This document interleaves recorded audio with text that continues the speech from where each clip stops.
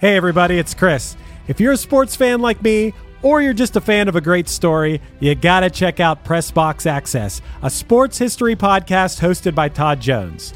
Todd sits down with fellow sports writers who experienced firsthand some of the biggest sports moments of the past 50 years, and they share some of the stories behind the stories, some of which they've only told to each other. What I personally love are the wild stories that you might not hear so much about on SportsCenter over the years. Like when Indiana-based sports journalist Bob Kravitz recounts the time Bobby Knight showed up naked to an office meeting with him and then banned him from the Hoosiers locker room for the next 3 years because Bob wrote a story he didn't like. Or when Alexander Wolf tells the story about going out on the town in Chicago with Dennis Rodman and Carmen Electra in the middle of a Bulls playoff series. Or when Dan Wetzel talks about what it was like to be in the media room when Temple basketball coach John Chaney stormed into UMass coach John Calipari's press conference after a game and threatened to kill him. These wild and fun stories, paired with stories about real sports greatness, you know, like the 1970s Steelers being the greatest NFL dynasty ever, or the legendary rivalry between Larry Bird and Magic Johnson, and even the impact of protests for social justice issues in sports, make Pressbox Access a show you should check out. Pressbox Access is part of the Evergreen Podcast family, and it's available all the places you get your pods, and you can also find Pressbox Access on YouTube. Go check it out.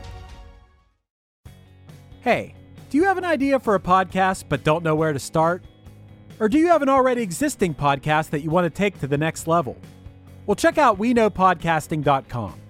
From concept development to theme music to editing to logos, WeKnowPodcasting.com is a one-stop shop for all things pod. Don't hesitate to hit us up. We're very nice.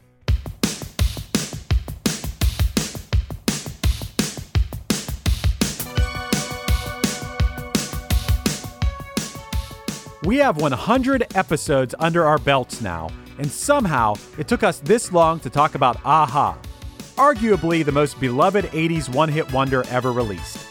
It felt like it was time to fix this and dive into the song that's been making people push their falsetto to the limit at karaoke bars around the world.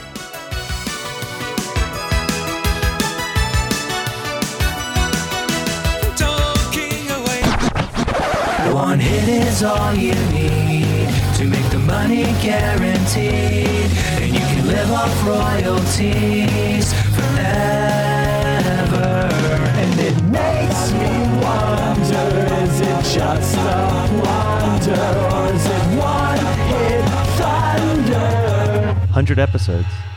Yeah, that's crazy. We've done 100 episodes. For our 100th episode, we're going to talk about something that's questionable if it's a one-hit wonder. So really? Yeah. No, this is not questionable whatsoever. This is a song I can't believe it's taken us 100 episodes to talk about, first of all. So they actually had a second top 20 hit, and we'll get into that. But even in their Wikipedia, it says, as the years passed, the only song that people remembered and endured was Take On Me, and they are widely considered a one-hit wonder. So are you telling me that The Sun Always Shines on TV was a top 20 hit?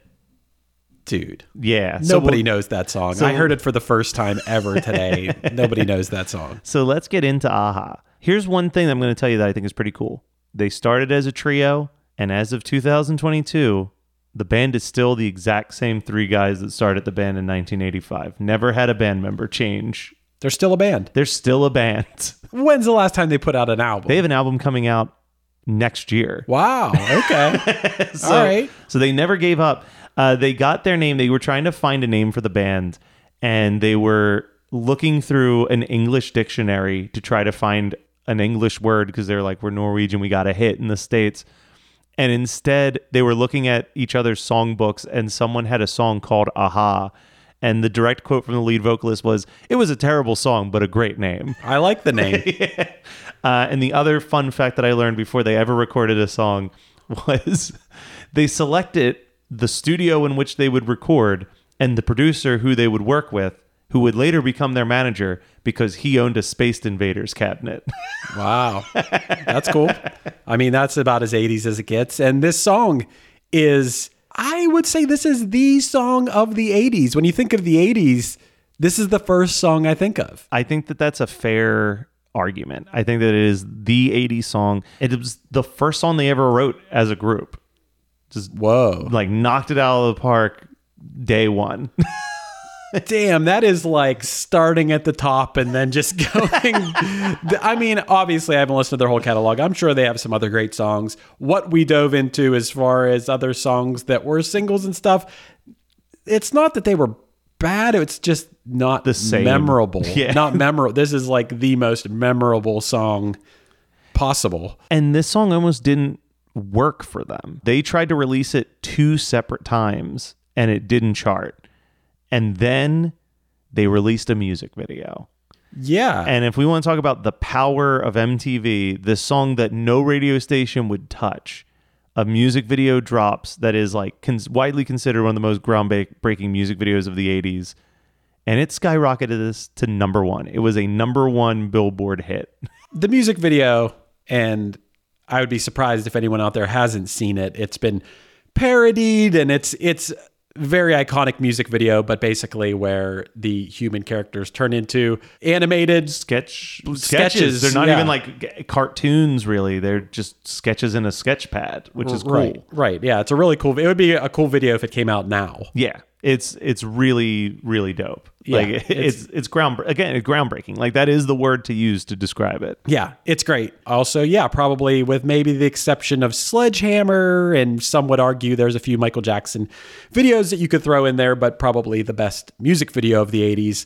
But I get that. I get that the music video is what launched the song into superstardom, but I think the song stands on its own too. Talking about that music video, according to the Wikipedia page, it actually said that the music video is considered one of the most distinctive videos from the 80s, and that on February 17th of 2020, it was the 5th music video to have 1 billion views on YouTube. Do you know what the other 4 videos were that got there first? Oh, is Thriller one of them? No.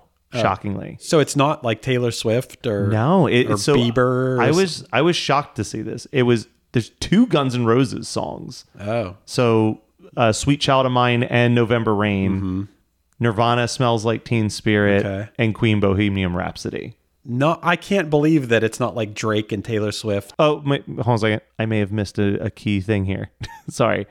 One of only 5 songs of the entire 20th century. So I guess we're now in the 21st century. Right. I was going to say, Drake definitely has some. I was going to say, as you were saying that, I'm like, yeah, no, I feel like Gundam Style may have broken a billion views by now. Justin Bieber's definitely broken a billion. Okay, so of the 20th century, so of the pre-YouTube era, it's only one of 5 music videos to ever crack that. All right. Well, Justified, like we said, it's a great video, but I think it's the best of those 5. As far as music videos go. So you said the 2 Guns N' Roses were... Sweet Child of Mine, which is literally just them playing in a practice space, basically. Yeah, I think that's just on the song. And then November Rain, like it's an impressive video, but I think that Take On Me is a better video. What were the other 2? Nirvana Smells Like Teen Spirit and Queen Bohemian Rhapsody. Like they're all... Like those 3 are all iconic videos, but I think Aha's the most impressive of them, just for...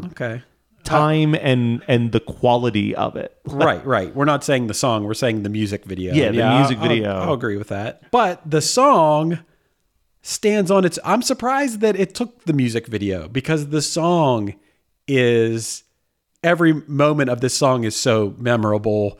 It's got every element of the 80s that you can imagine. It's got... The singer has one of those very 80s European voices. Yep. The synth sounds that were very popular in the 80s. It's got, obviously those elements of electronic music that became very popular in the 80s. And it's got a chorus with the high notes that are fun to sing or try to sing. And it's so memorable. I think it's something you said on the Gautier episode where like there's some songs where because they bounce all over in range, they're like you said, really fun to sing along with. And I think that this song has that even in the verses.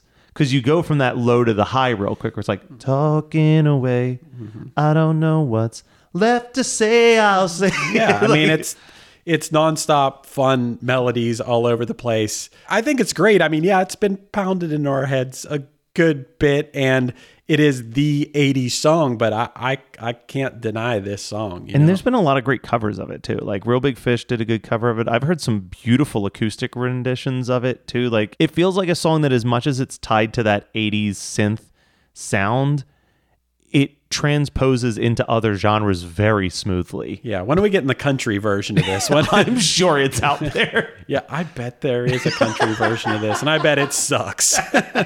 But this song, like you said, it propelled them to number one and made them the first Norwegian band to ever have a number one US Wow. hit. Yeah, I don't even know. I don't know if there was ever a second. I don't know, like, what other Norwegian artists am I not thinking of? Yeah. Who would I even know?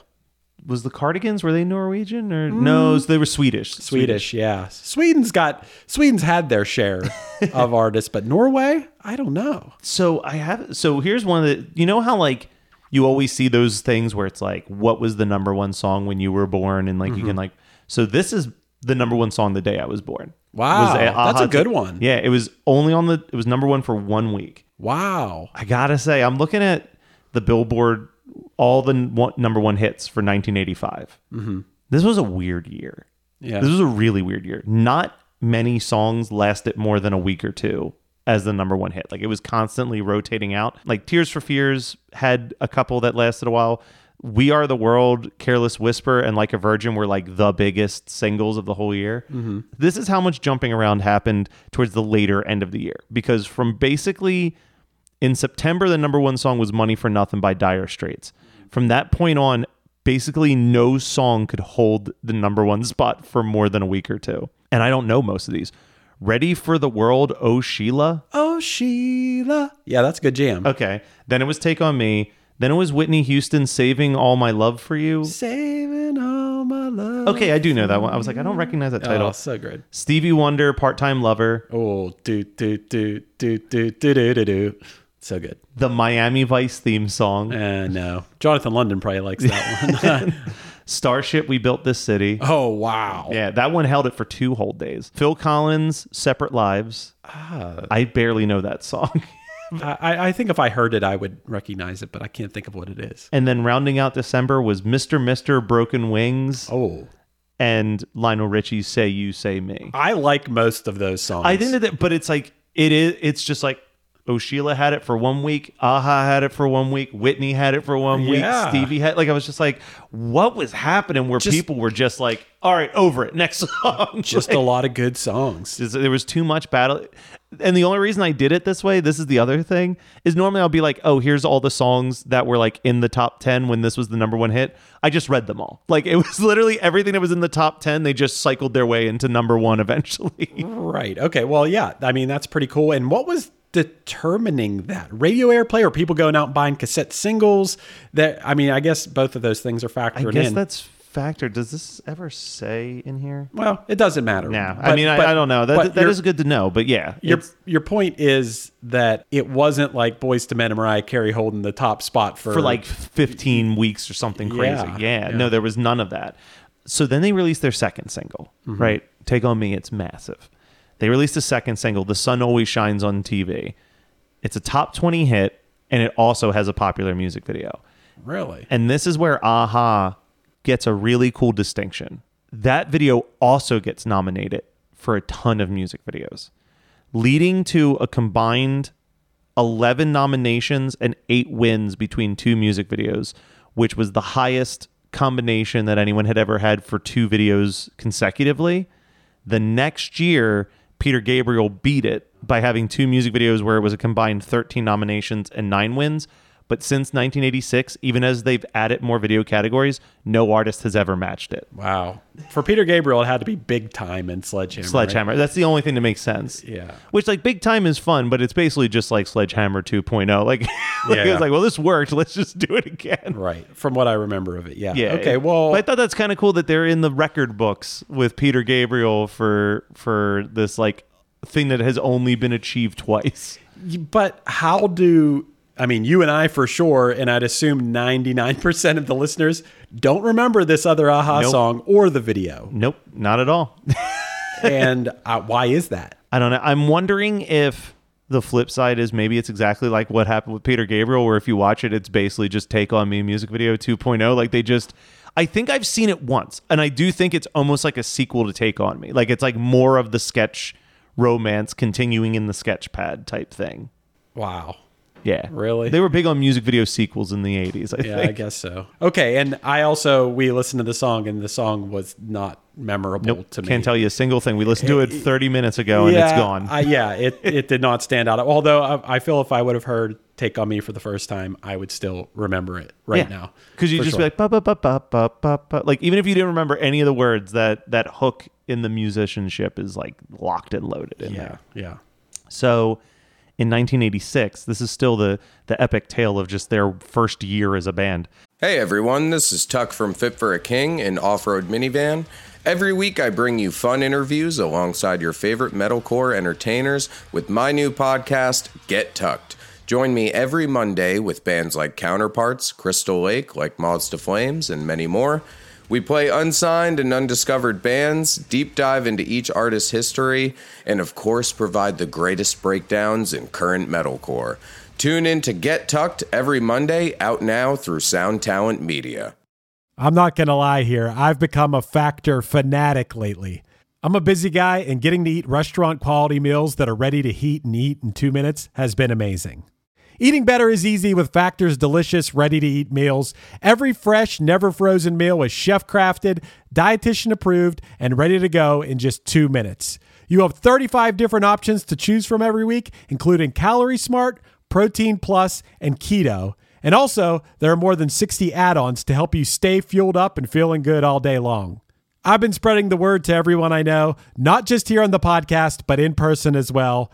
Factor is the perfect solution if you're looking for fast, premium options with no cooking required. You get as much or as little as you need by choosing your meals every week. Plus, you can pause or reschedule your deliveries anytime. And the math doesn't lie. Factor is less expensive than takeout.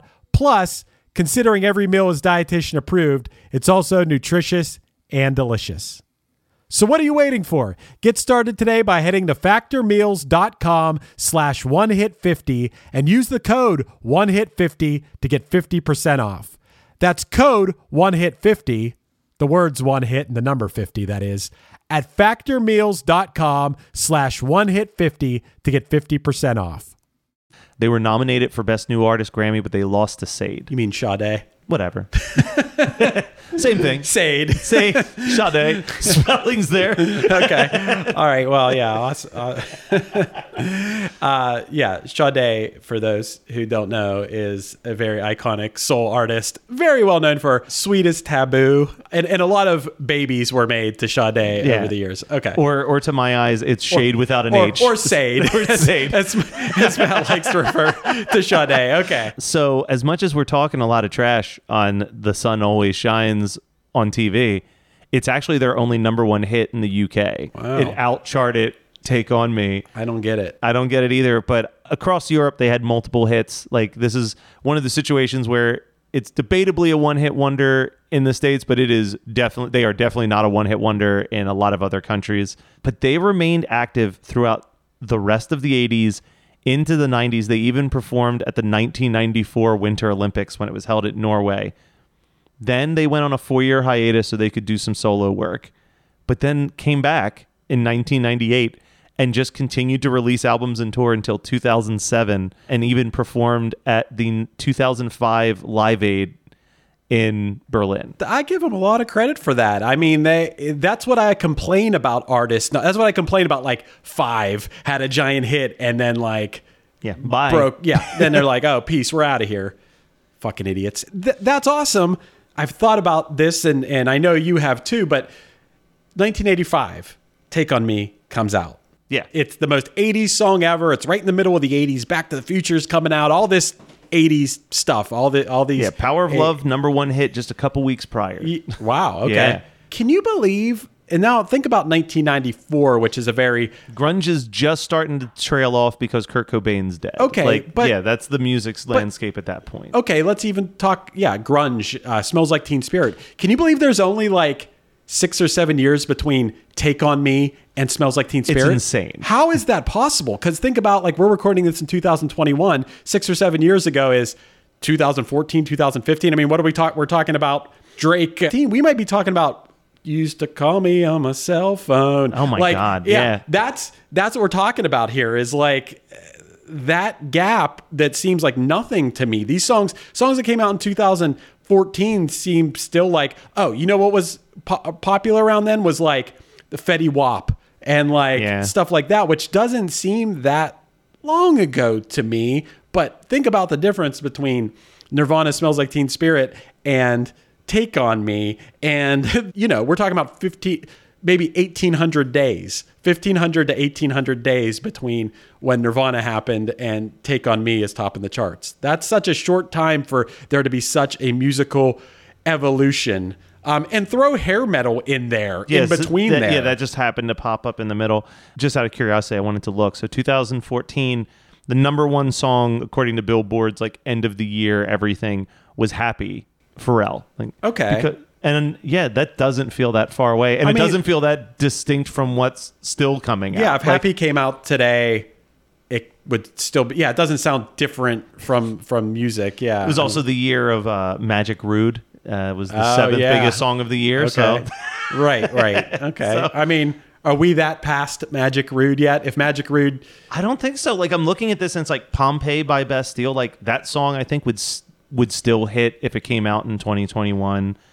Shake It Off by Taylor Swift would still, I think, be a hit. Yeah. I mean, Turn Down for What by DJ Snake featuring Little John. Like I think that those songs would still fit into the modern radio. Turn Down for What does seem kind of old now, but Shake It Off. Yeah. Like if that came out today, that would still be a hit for Taylor. I mean, Taylor Swift has just kind of evolved into less of a straight up pop artist and collaborating with Bon Iver and stuff. Yeah, like I'd say like this actually. Honestly, I guess what the point is like I'm looking at this list of artists. I'm looking at the artists who had the 20 biggest hits of 2014, and most of them are still in the public conscience. Yeah. Like Pharrell, Katy Perry, John Legend, Iggy Azalea, Jason Derulo, Meghan Trainor, Ariana Grande. Ariana Grande? Yeah. I love you. Sorry.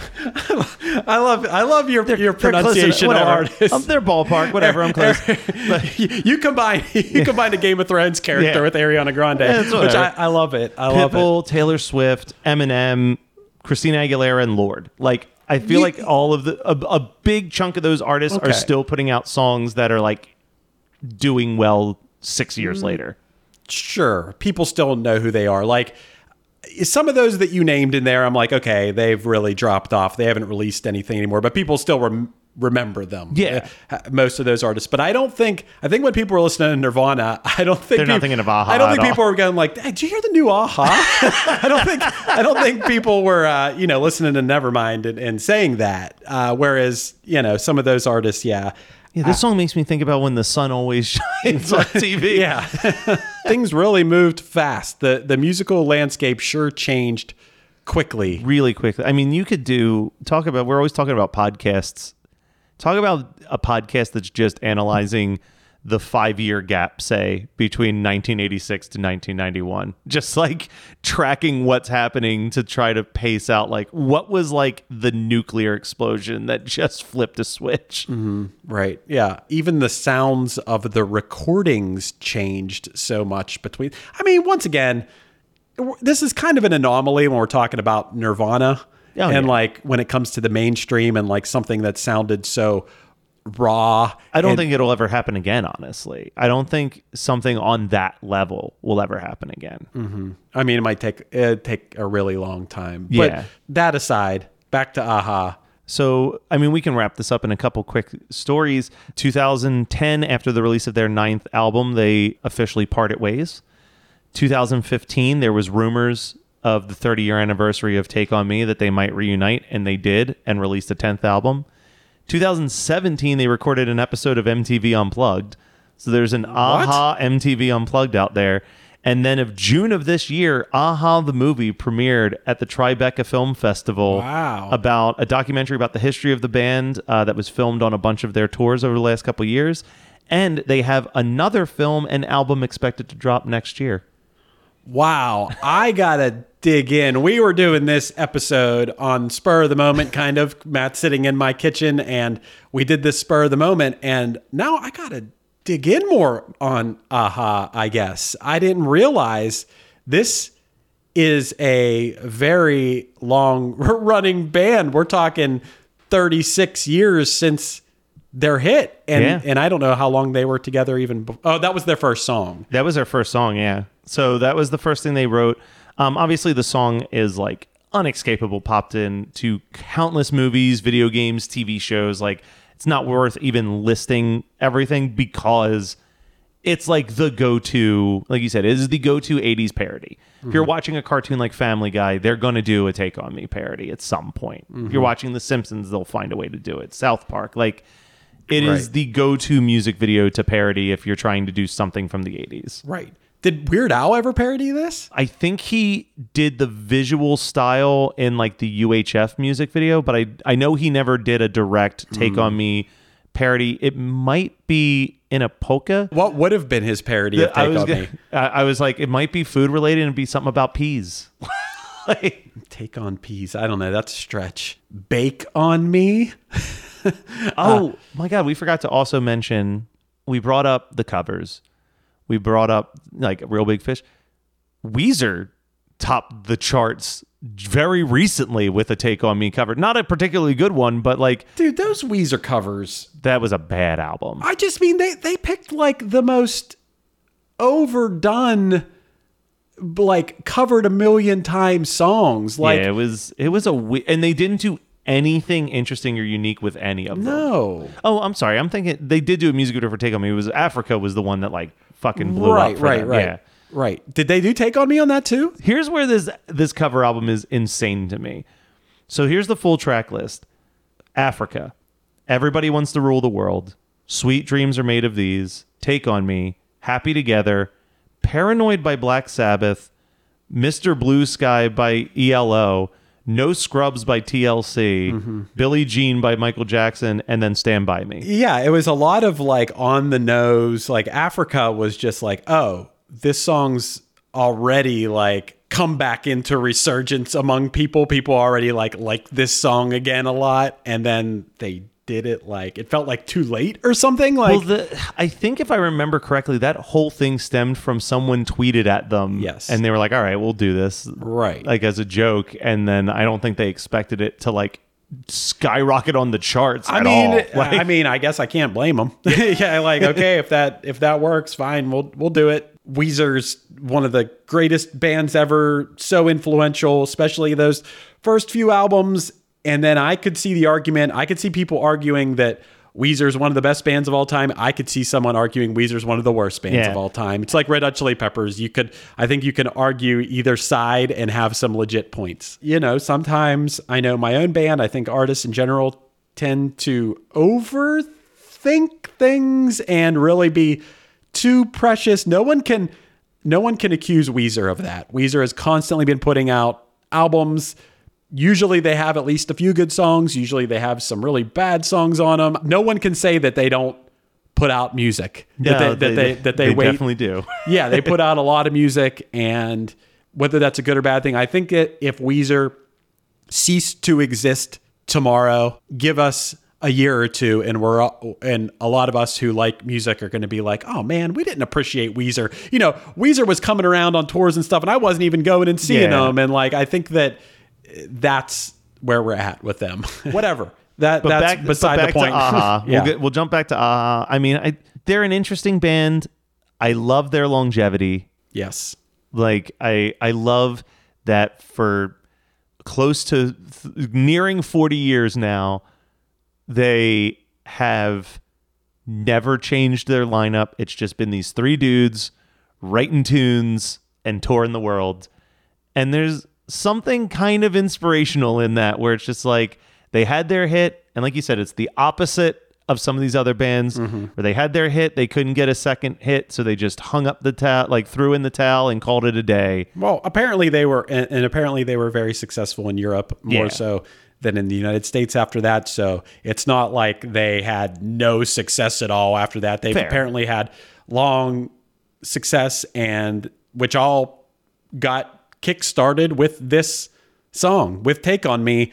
And I give them a lot of credit for that. And now I want to see this documentary, and I want to hear the more recent music. I think that you got to give them a thunder for a band that with their first song ever were able to make a 36 plus year career out of it. I think that is the definition of thunder, and something that I complain about a lot of the bullshit artists that we've talked about on here not doing, getting the hit, crying about the hit, like, oh, that's, complaining about having one hit. I don't think this band has done that. I think they've made a long career out of it. I say Thunder. And I agree with you. I mean, like you said earlier too, like an artist that I can't believe it took us 100 episodes to even get around to. Like the quintessential 80s one-hit wonder. This could have been our first episode. It probably should have been. Yeah. But it was whatever. We saved it for 100. Yeah. You had to stick around to earn the aha. Yeah, but sure. This is our aha moment. And that's the end of the episode.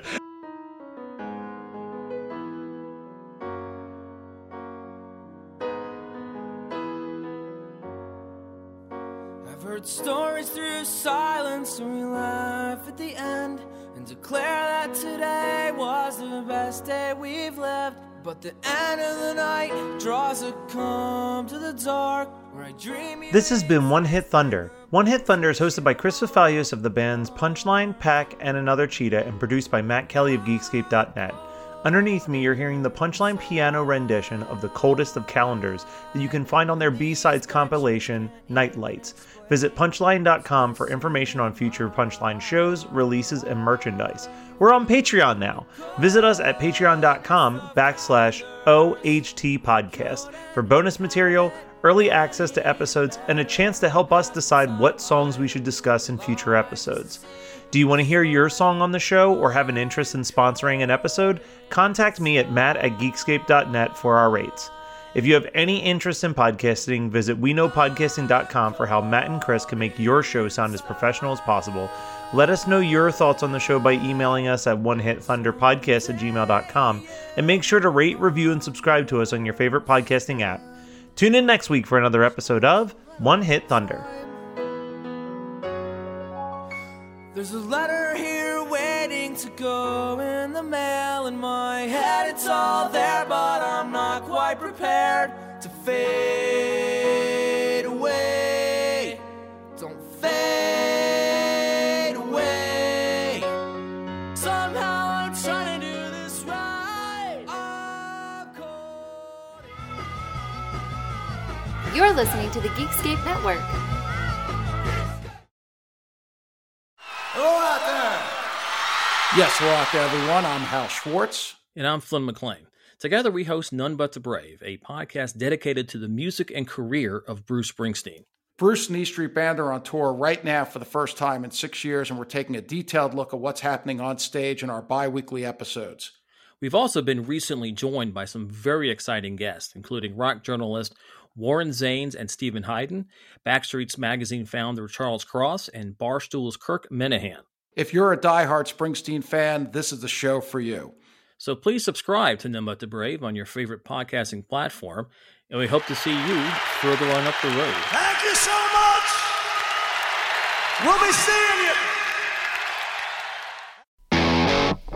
Ever wonder what a punch from Elton John feels like? Or how you'd cope with having turned down the chance to be in Nirvana? Or what signal Keith Richards gives when he wants you to get the hell out of his hotel room? Fans of Too Much Effing Perspective don't have to wonder, because they've heard these exact stories and a jillion others on our podcast. I'm Alex Hoffman, former tour manager for Radiohead. And I'm musician and comedy writer Alan Keller. On the TMEP show, we get guests like Nancy Wilson from Heart, Jeremiah Freites from the Lumineers, and Modern Family's Julie Bowen to tell us things they may have only shared with their therapist, clergy, or a TMZ stringer. So join us on Too Much Effing Perspective. That's EFFING Perspective. The only podcast you crank up to 11.